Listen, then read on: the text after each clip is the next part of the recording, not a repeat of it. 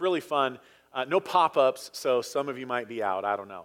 But it's this book called How to Talk About Jesus Without Being That Guy by Sam Chan. And it's, I think, going to be a really, really helpful tool for us as we consider how do we connect with people who we don't know and share the gospel with them. And so I was reading it a couple of weeks ago, and one of the chapters is literally called, it's super easy, this is not a hard concept, but it's still worth reading, go to their things and they'll come to your things.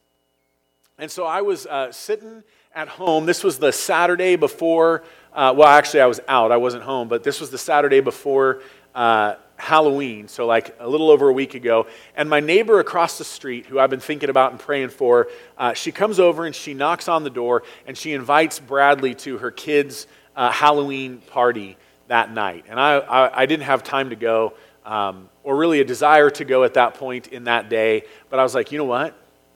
Go to their things, and they'll come to your things. And so I went and just hung out with Bradley while we were at this party, and I got to know a neighbor, and I'd met some of the people in this house, but now I'd met everybody in this house. And then later in the week, she was leaving, we were leaving, and we just talked for a bit. And so now there's names and relationships built, and it just becomes a lot easier. So I would highly encourage you to get a copy of that short and easy little book to read called How to Talk About Jesus Without Being That Guy. Really, really helpful resource. We're going to continue to share some stories like that, but let's just pray for us as a church and for the junkies and their opportunities coming out of that and our time in the Word today. Let's pray.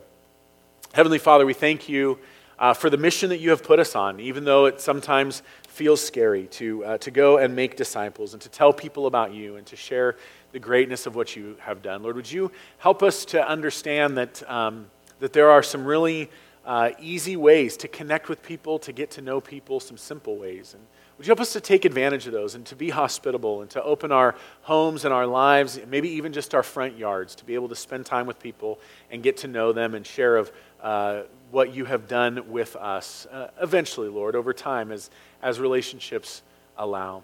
Lord, we pray for just Steve and Kristen and the family as they're now a little better connected in their neighborhood. Would you continue to grow relationships there and help them to be able to be available and to care for the people in their neighborhood? Lord, maybe we think especially of those who are dealing with some medical issues that came out or was made known as part of this block party. Would you just give them a unique opportunity to help them, to care for them, to be available to them, and to pray with and for them, Lord, for their good. Father, we want to pray for our ministry at Whitman InterVarsity, Lord, that we support. Father, we thank you for the seniors who have agreed to host groups this fall and who are stepping out in that way, Lord. We pray also for Stephanie, who as a volunteer is working there at Whitman and coaching and mentoring student leaders with InterVarsity.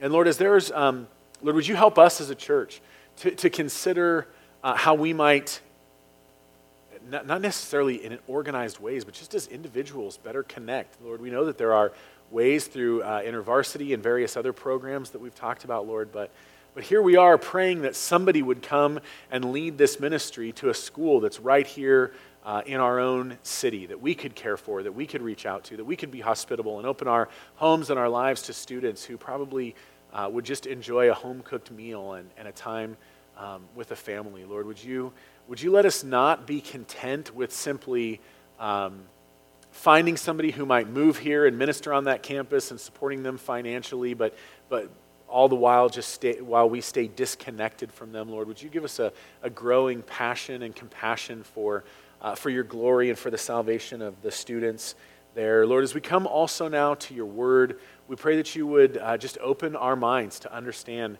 incredibly difficult things, at least to the degree that we are able to understand them. Would you help us to be comfortable and even joyful over the fact that not all of what we know about you can we know fully. We'll never be able to wrap our minds completely around you. And Lord, may we come to the place where we understand that is a wonderful and glorious thing. And so, Lord, as we come now to your word to look at the Trinity, this incredibly simple yet just ununderstandable concept. Would you give us wisdom to understand what we can, what you have revealed yourself to be to us to be true about who you are? And then would you help us to respond rightly? And may it all be for your glory in Jesus' name. Amen. Before we look at our passage today, I just want to remind you that these are out available at the Welcome Center desk out there. These are just kind of cards to help you pray for and think about some ways to connect with neighbors like a block party. If you want to do a block party, believe it or not, Trinity has a block party kit. We've got the canopy, we've got the coolers, we've got some lawn games and everything that you can just sign up for, check out, come pick up, connect with your neighbors right in your own front yard. All they provided was some cookies and some lemonade. People brought their own chairs. And Kristen told us first service that of like the 20 or so houses that they invited, 11 of the households showed up to connect with other neighbors. So pretty incredible opportunity, and I would encourage us all to be a part of that. But there's some blanks up here. You can write the names of people that you want to connect with. Maybe they're neighbors, maybe they're friends or coworkers that you just want to start praying for, and you can pray for them. And then there's some touch points on the bottom here. This is not a checklist. You can't just jump through the hoops. Relationships aren't that regimented per se, but it helps us to understand maybe how to move. Like, I got a neighbor who's a stranger. How can I take some proactive steps to becoming friends with those strangers? And then ultimately, how can I help them become family in Christ? And so these are going to be out there for quite a while. We're working on some ways and systems with which to measure how we're doing at this, and you'll see some of that coming out pretty quickly. I'm going to sit down. My foot is not doing very well these days, and I'm trying to get some insurance stuff worked out. I told the first service, I feel a little bit like David Platt. If any of you guys have ever watched David Platt preach, he always sits at a stool and he preaches like this, and he looks like this little short guy behind the pulpit. So I'm going to feel a little David Plattish today, but that's what I got to do. I come to today's message with a pretty great deal of fear and trembling. Because the task before me, as we continue to understand on these first Sundays of the month where we participate in communion, these attributes of God, these characteristics of what He's like, we find ourselves today talking about the Trinity.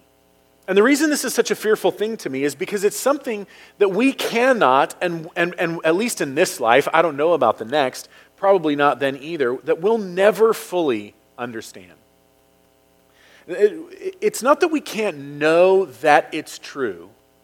Just wrapping our minds around exactly how it works in the person of God is just something that is beyond us. The Trinity, I'm going to define this way, that God has, and the next word is very important, God has eternally existed in three persons, though He is only one God. The reason this begins to be so difficult for us is because every member, every person of the Trinity, the Father, the Son, and the Spirit, none of them contain portions of what it means to be God, and then the sum of them is who God is. Everything about what it means to be God is fully and completely present in each of the three persons of the Trinity. And yet, they are only one God. They are of the same substance, of the same power, of the same glory, everything. Now, we must understand that it is not contradictory to say that there are three persons and yet one God. It would be contradictory to say that in God there are three persons and yet only one person. That's not what we're claiming. This is not a contradiction, it's a paradox. A paradox that we will never fully understand, that we can't completely wrap our minds around. That God has eternally existed as three persons, yet one God. I was in a college class and we were talking about the Trinity when I was going to Bible college, and I made the mistake of saying to my professor that the Trinity could not be explained philosophically.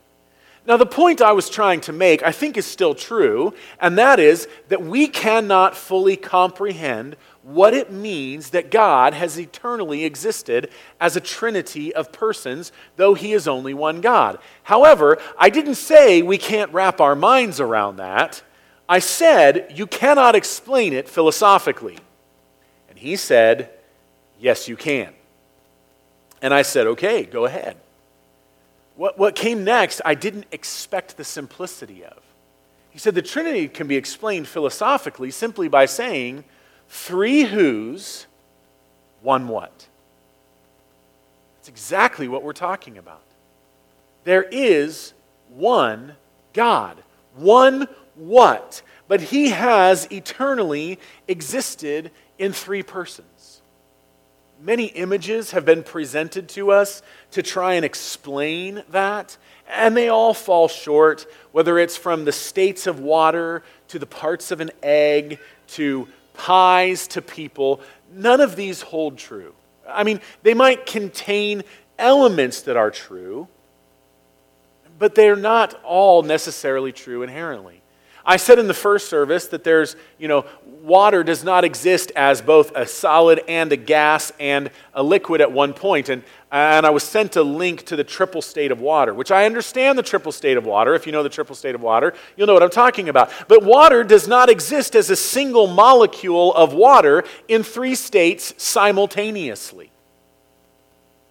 But this might be a helpful analogy because in understanding water, we understand that whether it's a solid or a liquid or a gas, it's made of the identical substance.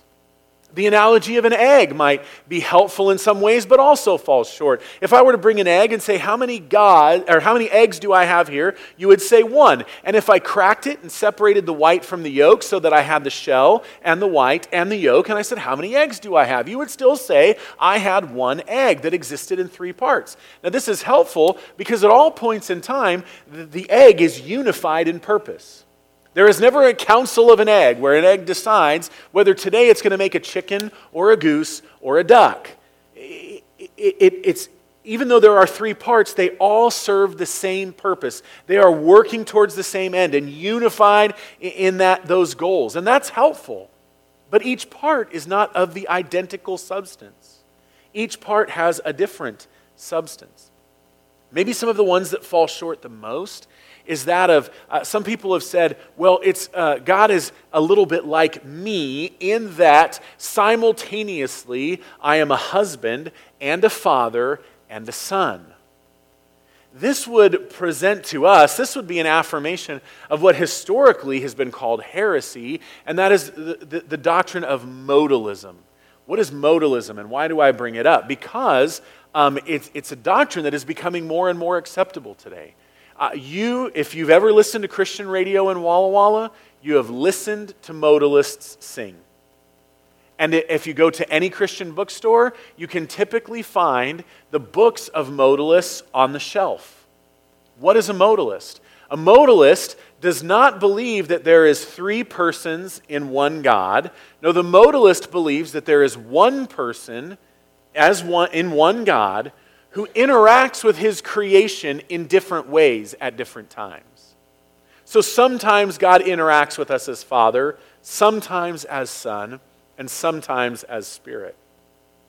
And we'll see here shortly that if we're to reduce God in that way, we completely undo the doctrine of redemption.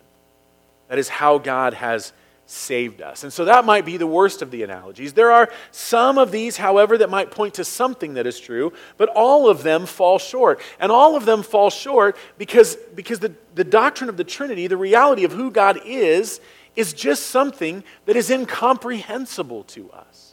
We may be able to explain it philosophically. We may be able to say that God has eternally existed in this way. But we'll never completely wrap our mind around it. And I have come to believe that that is good news. And let me tell you why. I was walking through the grocery store one day with my oldest daughter, Allie. She was probably maybe 7 or 8 years old at the time. And we were having a conversation in the freezer aisle at a Safeway in Tucson about the Trinity and about how God has existed as three persons and one God. And she's asking me all these questions and wrestling with it and trying to wrap her mind around it. And eventually she just said, Dad, I just don't understand. And I said, I don't either. I don't really understand all this either. And I said, and I think this is good news. Do you know why? And I got to be honest and say, I did not expect her to have an answer. But not only did she have the answer, she gave me the answer in probably better words than I could have explained it to her. She says, well, Dad, if I could understand this about God, it would mean that he was like me. You know, in Genesis 1 and 2, we're told that God created us in his image.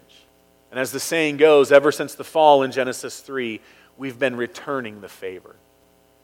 But the reality is, God is not made in our image.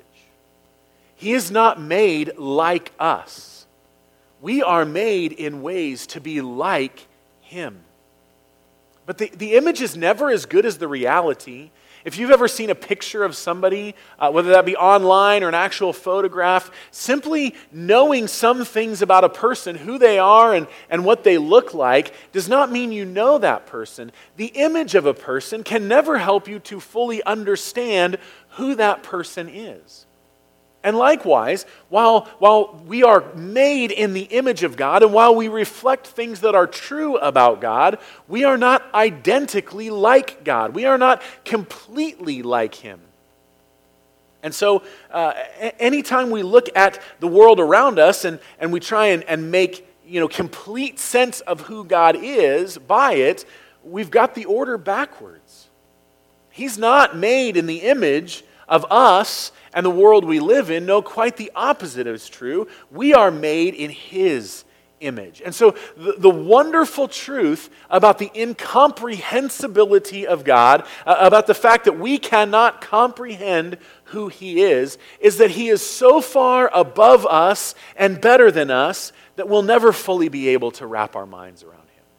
But let's consider just a few passages, both from the Old and New Testaments, that show this to be true about God, and then consider some implications or applications.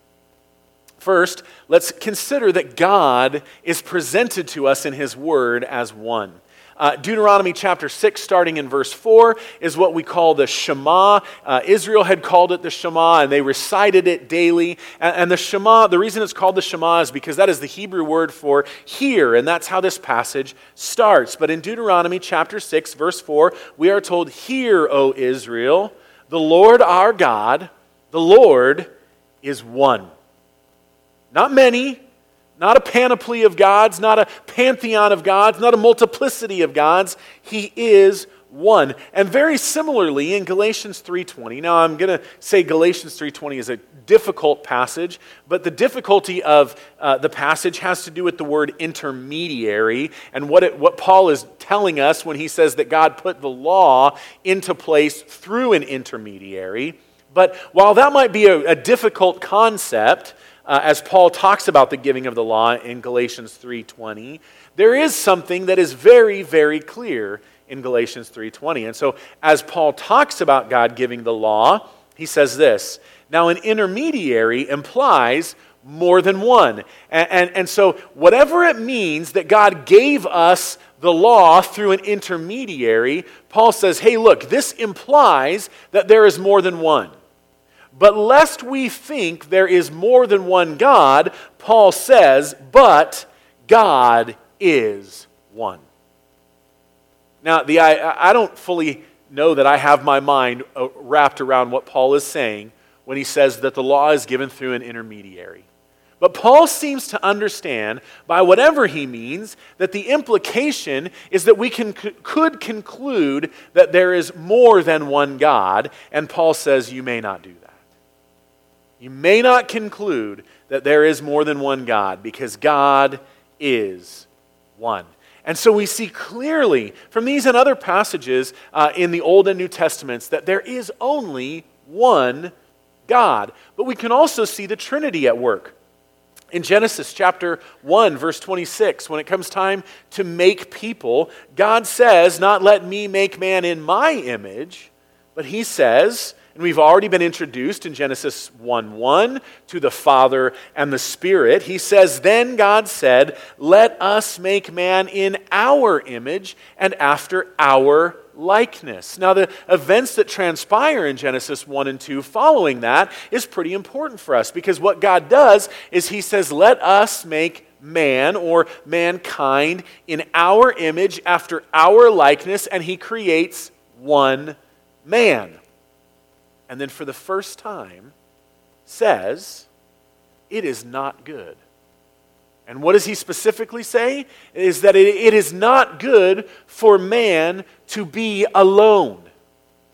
And so he creates a woman, described in Genesis as a helper. Lest you think that's a derogatory term, God calls himself the helper of Israel over and over and over. It's not in any way a derogatory term, but it is not until there is a man and a woman that God says it is very good.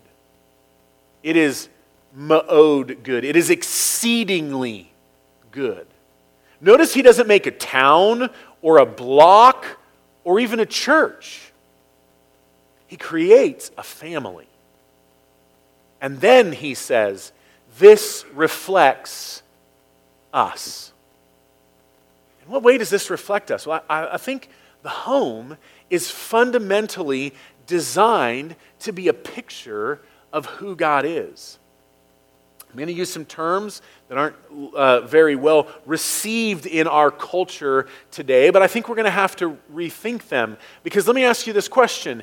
Is there anything about Jesus that is not glorious? Of course, I think we would all say, of course not. Everything about Jesus is glorious. And yet, what we see in 1 Corinthians as well as other passages is that the Son submits himself to the Father. And there's this perfect, unified love relationship between the Father and the Son, where there is both in the Trinity, though they are equal in character and power and glory and might and substance and every other way, the Father, who is often called the Godhead, who exercises authority over the Son, who submits to the Father. And if we mistakenly think that submission, properly applied, isn't glorious, then we need a better idea of what submission is.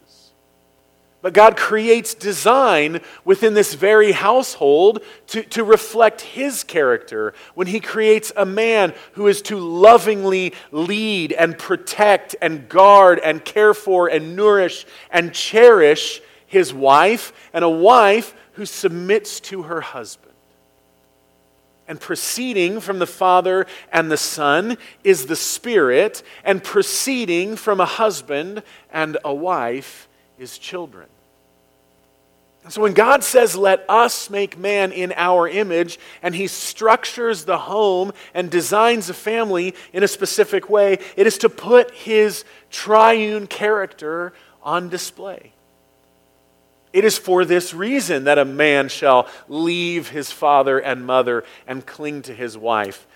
This is my second service bonus material today, but I think sometimes we have the idea of what leadership and submission in the home and in the church means a little wrong. We tend to think more in terms of exacting and domineering ways rather than loving and leading and cherishing ways. But I was reading the book of Jeremiah earlier this week, and you know, Babylon is about to come in and take Israel captive. And God is giving Jeremiah these prophecies to warn the nation of Israel, actually really Judah, about this impending captivity that's coming.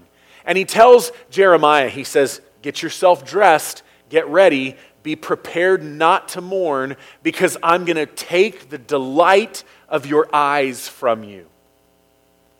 I'm going to take your favorite thing, the thing that you are most pleased and excited about from you in the world. It would be really easy to think, well, Babylon's coming, Jerusalem's going to be destroyed.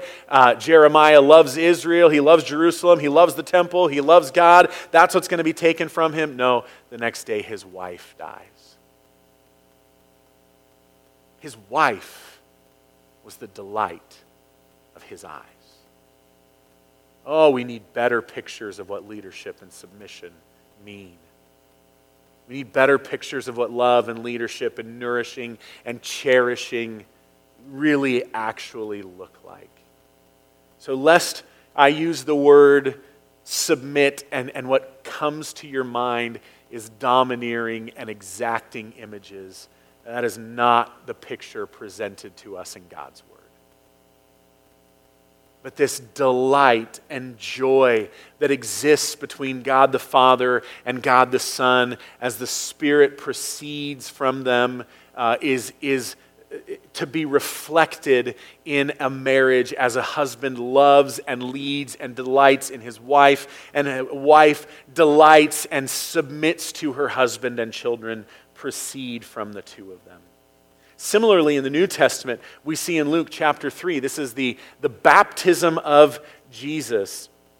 And Luke tells us that when all the people were baptized, and when Jesus had also baptized and was praying, the heavens were open. So literally, the sky is somehow opened, visibly seen, and out of this rip in the fabric of the universe comes the Holy Spirit, who descends upon Jesus, and it's so visible that the description is like a dove, and this should connote images to us of a dove coming in for a landing. Somehow, visibly, the Spirit descends upon the Son, and God says, the Father from heaven, "You are my beloved Son.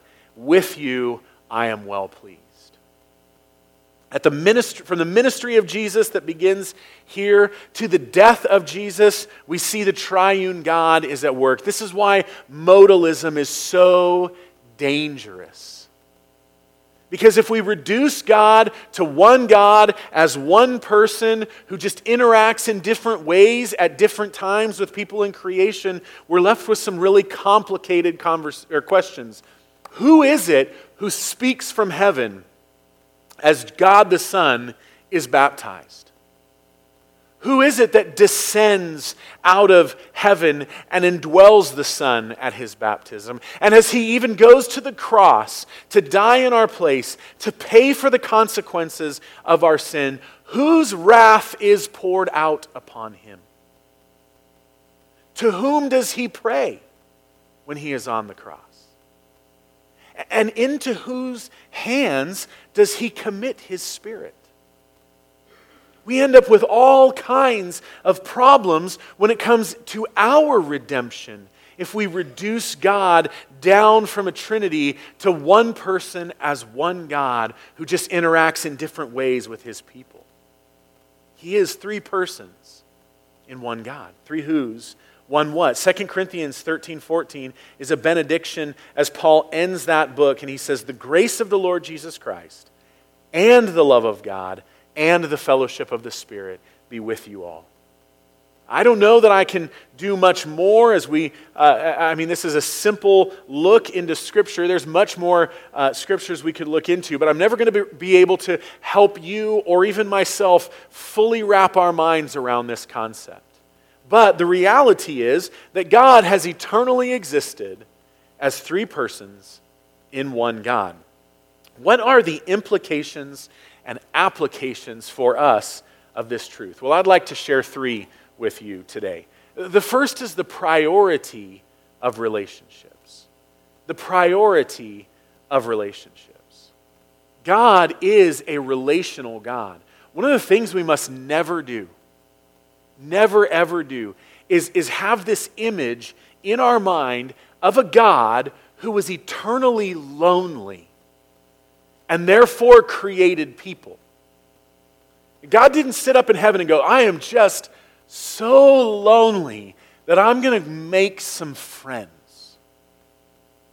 And now that I've made friends, and they've sinned, and they've wrecked the plan, and now they're my enemies, I've got to hatch a new plan to fix it because I'm so lonely that I can't imagine heaven without you. This is no picture of the biblical God. Well, next month, we're going to look at a God who is, we're going to use the term aseity. God's aseity is the fact that he is entirely and completely self-sufficient. He is dependent upon no one for anything. Everything he needs in terms of relationship, love, affection, power, glory, unity, joy is built right inside of who he is. He didn't make us because he was eternally lonely. He made us because we are the overflow of his goodness. And so he made us so that his goodness might be lavished upon us and poured out upon us. But he is a relational God who has eternally existed in relationships and calls us to the same. I'm grateful for the fact that we live in a world today that has pushed a better understanding of what it means to be an introvert. It's okay if you're an introvert. It's okay if you recharge alone. But it's never okay to use your introversion as an exclusion to the relationships for which God made you. I hear people so often say, well, I love God, but people I don't like so much. And to quote Bob Goff, if that's you, you're going to be sorely disappointed with heaven. Because heaven is going to be filled with people. If you like God, in fact, it's really impossible because 1 John is quite clear that if you don't like people, you don't like God. Because they were, after all, made in his image. Just go home, men, find a picture of your wife, tell her you love her, and then tell her, but the woman in this picture I just can't stand. And see how well that goes over. You cannot state that you love the reality, but hate the image. It doesn't work that way. So, first off, we prioritize relationships. The Trinity leads us to understand the importance of relationships. Secondly, and I think this is maybe most profoundly, we see that one of the implications and even applications for us of the Trinity is prayer. Romans chapter 8, verse 26 is an incredibly misunderstood verse. So often it gets cherry-picked. The Spirit himself intercedes for us with groanings too deep for words, and we say, look, they're speaking in tongues. Now, I'm not here to speak about tongues today. There's plenty of verses in the New Testament on tongues if we want to understand that gift. But I'm saying that Romans 8:26 is not at all about the gift of tongues. See, in Romans 8, this idea of groaning, it's the third time that the word groanings shows up in Romans chapter 8. And the first time, Paul says that because of the effects of sin, anything bad, any sadness, sorrow, sickness, death, anything hard in life is the result of sin, that all of creation groans under the weight of the effects of sin and the curse of God. And so all creation groans under the weight of sin. And then, as he continues his argument in Romans chapter 8, for the second time, he talks about the church groaning, the believers groaning under the effects of sin. That sin is hard, that it's difficult, that it's this burden on us. And the effects of sin, and we groan under the weight of it, looking forward to being released from it. But likewise, verse 26, the Spirit helps us in our weakness, for we do not know what to pray for as we ought, but the Spirit himself intercedes for us with groanings too deep for words. In other words, when the weight of sin is upon you, when it is so heavy, whether it's your sin or somebody else's, or maybe it's just the general effects of sin, when you are so heavy laden with what sin is doing in the world or in your family that you can't even breathe, let alone pray, the Spirit groans too. You're not alone in that. And when we don't even know how to pray, the Spirit Himself intercedes for us. The Spirit prays for us. The question is where? From where? From right within us. That when the ravaging effects of sin are taking its toll on you, the Spirit is in you, praying for you. As profound as that is, Hebrews 7:25 says, in speaking of Jesus, that consequently, because He is an uttermost Savior, He is able to save to the uttermost those who draw near to God through Him, since He always lives to make intercession for them. In other words, because the effects of sin cause this oppressive weight, this groaning weight upon us, the Spirit prays for us from within us, and because we're uttermost sinners, the Son prays for us from in heaven. The Spirit prays for you from within you, and the Son prays for you from the right hand of the Father. Now, if God prays, if the Son and the Spirit pray to the Father, how much more do we need to pray? How much more do we need to come and speak to God? You ever met a name dropper? You know, somebody who you get around them and they love to tell you what famous or influential or powerful person they just spent time with. They just want you to know who they know. Church, we're just name droppers. This is why we pray in Jesus' name. Because what we're confessing when we pray that is that we don't approach God on our merit, our goodness, our worthiness, our holiness, our acceptability, but that we know Christ and we can come, as Hebrews says, boldly before the Father in our time of need because we know Christ. And so every time you pray in Jesus' name, I want you to be reminded of the fact that that is an absolute declaration of our unworthiness to ask anything of God. And yet we get to come before Him boldly in the name of someone else, on the work, merit, authority, glory of someone else. I remember when we first brought Bradley home, he was 2 years old. We picked him up from his foster family, and we would eat dinner around the table every night. Now, as a 2-year-old, he said about 10 words, and you couldn't understand any of them. And his foster family would put him in a high chair and any of the other kids who were in their home, and then put them in front of the TV, and that's where they would eat their dinner. And then after the kids went to bed, the couple would eat afterwards. So when we brought him home, and we all sat around the table and ate together, he was just enthralled. Like, we couldn't get him to eat anything. Even if we gave him the stuff he loved the most, he wouldn't eat because he was sitting at this table with all of these people.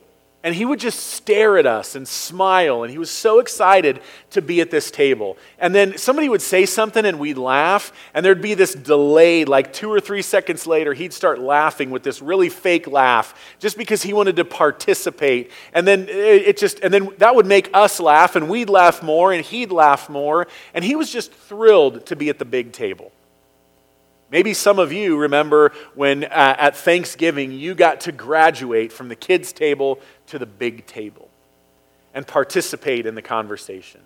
Maybe some of you this year are just now for the first time going to graduate to the big table. I don't know. But we love to join the conversation. The reality is that in prayer, God invites us to join the conversation. That the Spirit prays and the Son prays. And God wants us to pray as well, to join the conversation. God wants to hear from you. And the profound nature of that should not be lost upon us. It shouldn't be lost upon us, because as you read Psalms, as you read the prophets, one of the most fundamental ways that God compares himself to the idols that people serve is that they are mute and he speaks. And so in Genesis 1 and 2, he speaks and things come into existence. He says, "Let there be light," and light comes tearing out of the darkness. In Matthew 3, the heavens are torn open, and God speaks from heaven about his delight in his Son. In Romans 8, the Spirit of God speaks to God the Father on our behalf. In Hebrews 7, the Son speaks to the Father on our behalf. In Revelation 19, when Christ returns and he destroys all of his enemies who oppose him, he does so simply by speaking. The God who speaks with that kind of power wants to hear from us. Oh, that's profound. He invites us to the table, maybe even this table, to join the conversation, to speak. To that end, we'll gather here tonight for corporate prayer. And I would encourage you to join us. If you feel like you don't know how to pray, you should come all the more. We won't force you to pray out loud. But if you don't know how to pray, man, I wish early on somebody would have invited me into their prayer life to let me learn how to pray. Help me learn how to pray. Just come be with people who pray, and you'll learn how to pray. And get yourself a copy of Arthur Bennett's little book called The Valley of Vision. It's not something he wrote. It's just a collection of Puritan prayers. I keep a copy of it with my Bible, and I try every day to open that up and just read one prayer as my own prayer, as my own words, just to think through it and pray those words as my own prayer. And maybe there's been no book other than the Bible that has helped to shape and to inform my prayer life more than that little book. When I don't know what to pray, it gives me words. And when I don't even want to pray, sometimes it helps me to be able to pray the words of somebody else. And it's just been great fuel for my prayer life. And so one of the profound implications of the Trinity for us is prayer. That the God who speaks has invited us to join the conversation. And thirdly is unity. It is the Trinity that informs the church's unity. I've been enthralled, maybe more than any other chapter in the Bible, with John 17. And John 17 has captivated me because it's Jesus' prayer the night before he dies. It is literally his dying wish. He's had the Last Supper from which we get communion. He's had that meal with his disciples. This would have been on a Thursday night. And he has now left the upper room and gone to the Garden of Gethsemane to pray. And this is what he prays. And that night as he prays for you and me, because he prays for his disciples, and then he says, but it's not only for them that I pray for all those who will believe on account of their word. And we are still standing here today, sitting here today, reading, believing, instructing ourselves on account of them, on account of what God has done through their word. And so the night Jesus dies, He's praying for you and for me and for every other believer who would ever believe. And one of the things he prays is this. In verses 22 and 23 of John 17, he says, "The glory that you have given me, I have given them, in order that they may be one, even as we are one." His dying prayer for the church is that the church would be unified in the same manner that the Trinity is unified. Now, I'm going to say kind of obviously here, if there is only one God in one person, this prayer makes no sense. But he is praying that the church, a collection of people, may be one in the same way that the Father and the Son are one. I in them, and you in me, that they may become perfectly one. And here it is. So that, for the purpose of, with the result that the world may know that you sent me and loved them even as you loved me. In other words, the basis for the church's unity is the Trinity. But the validity of our witness is our unity. We live in a world where it's easy to just, the pastor says something you don't like, or your program isn't going on anymore, or somebody offended you, and so you just get in your car and you go to the next church. I spoke on the phone with a pastor a couple of weeks ago who, he's been in town for 10 years now, and he says, of all the places I've lived and ministered, I've never lived anywhere like Walla Walla, where people just move from church to church to church so much.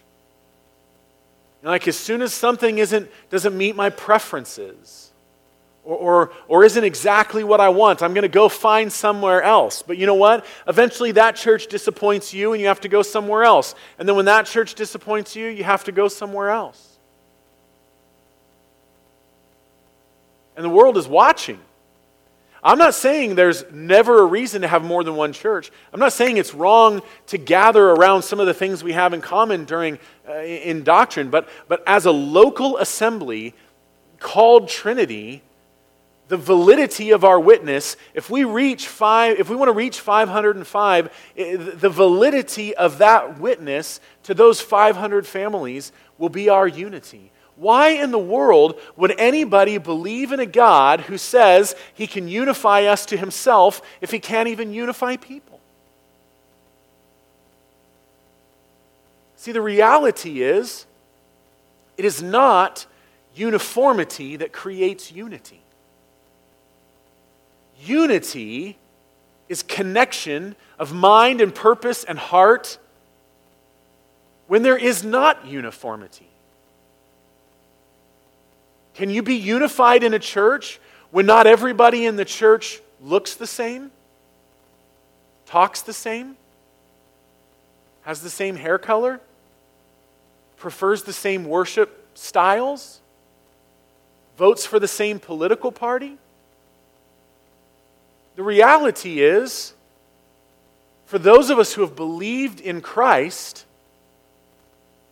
we have more in common than if all of those things divide us.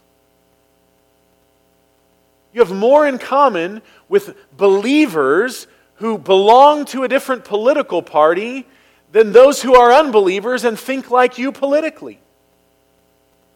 Let's just be honest. As we come up to Election Day on Tuesday, both political parties get things wrong. And neither will get you to heaven. Only Jesus can do that. When we believe in him, we have more in common than that which separates us. And guys, this is the most unique opportunity maybe any of us have ever seen, the day and the age that we live in. Because we live in a world that says, if you don't look like me, talk like me, think like me, dress like me, love like me, vote like me, think like me, believe like me, then I can't have anything to do with you. And brothers and sisters, may we never be guilty of the sin of bringing that thinking into the body of Christ. We are not free to create division where Christ has brought unity. And unity does not mean uniformity. It means we are united in the purpose of glorifying God and calling sinners to believe. And we lay down our preferences on the altar, and we just let them die. We don't demand our way when it comes to music style or anything else. Our unity is not based on uniformity or preference or music styles or preaching. Our witness in the world is not going to be because our worship is a certain style or our music is a certain style or our pastor is a certain, has a certain eloquence or our ministries are organized in a certain way or we have a certain program or method. None of that is going to validate our testimony in the world before a lost and dying world. It is going to be our unity, I and them, and you and me, that they may become perfectly one, so that the world may know that you sent me and loved them even as you loved me. And the reality is, we've got to understand that just how good this is. I know I'm way over time. I went over time last time. Give me 2 more seconds. Psalm 133:1 says, "Behold, how good and pleasant it is when brothers dwell in unity." I hope we can hear from Psalm 133:1 just how joyful that type of unity is for us. Because here God tells us that unity is good and pleasant. Have you caught the difference? Exercise is good. Ice cream is pleasant. Ice cream isn't so good, even if it's pleasant. And sometimes exercise, though it's good, isn't pleasant. But what God is asking us to do is not die to what is pleasant for the sake of what is good. He is calling us to understand that our unity, our witness to the world, rooted in the nature of God as a Trinity, is good and pleasant. Behold, look, see how good and pleasant it is when brothers dwell in unity. Lord, may we understand how good and pleasant it is to dwell in unity. And may we be unified now as we partake in communion around this table as a unifying act. And we pray it in Jesus' name. Amen.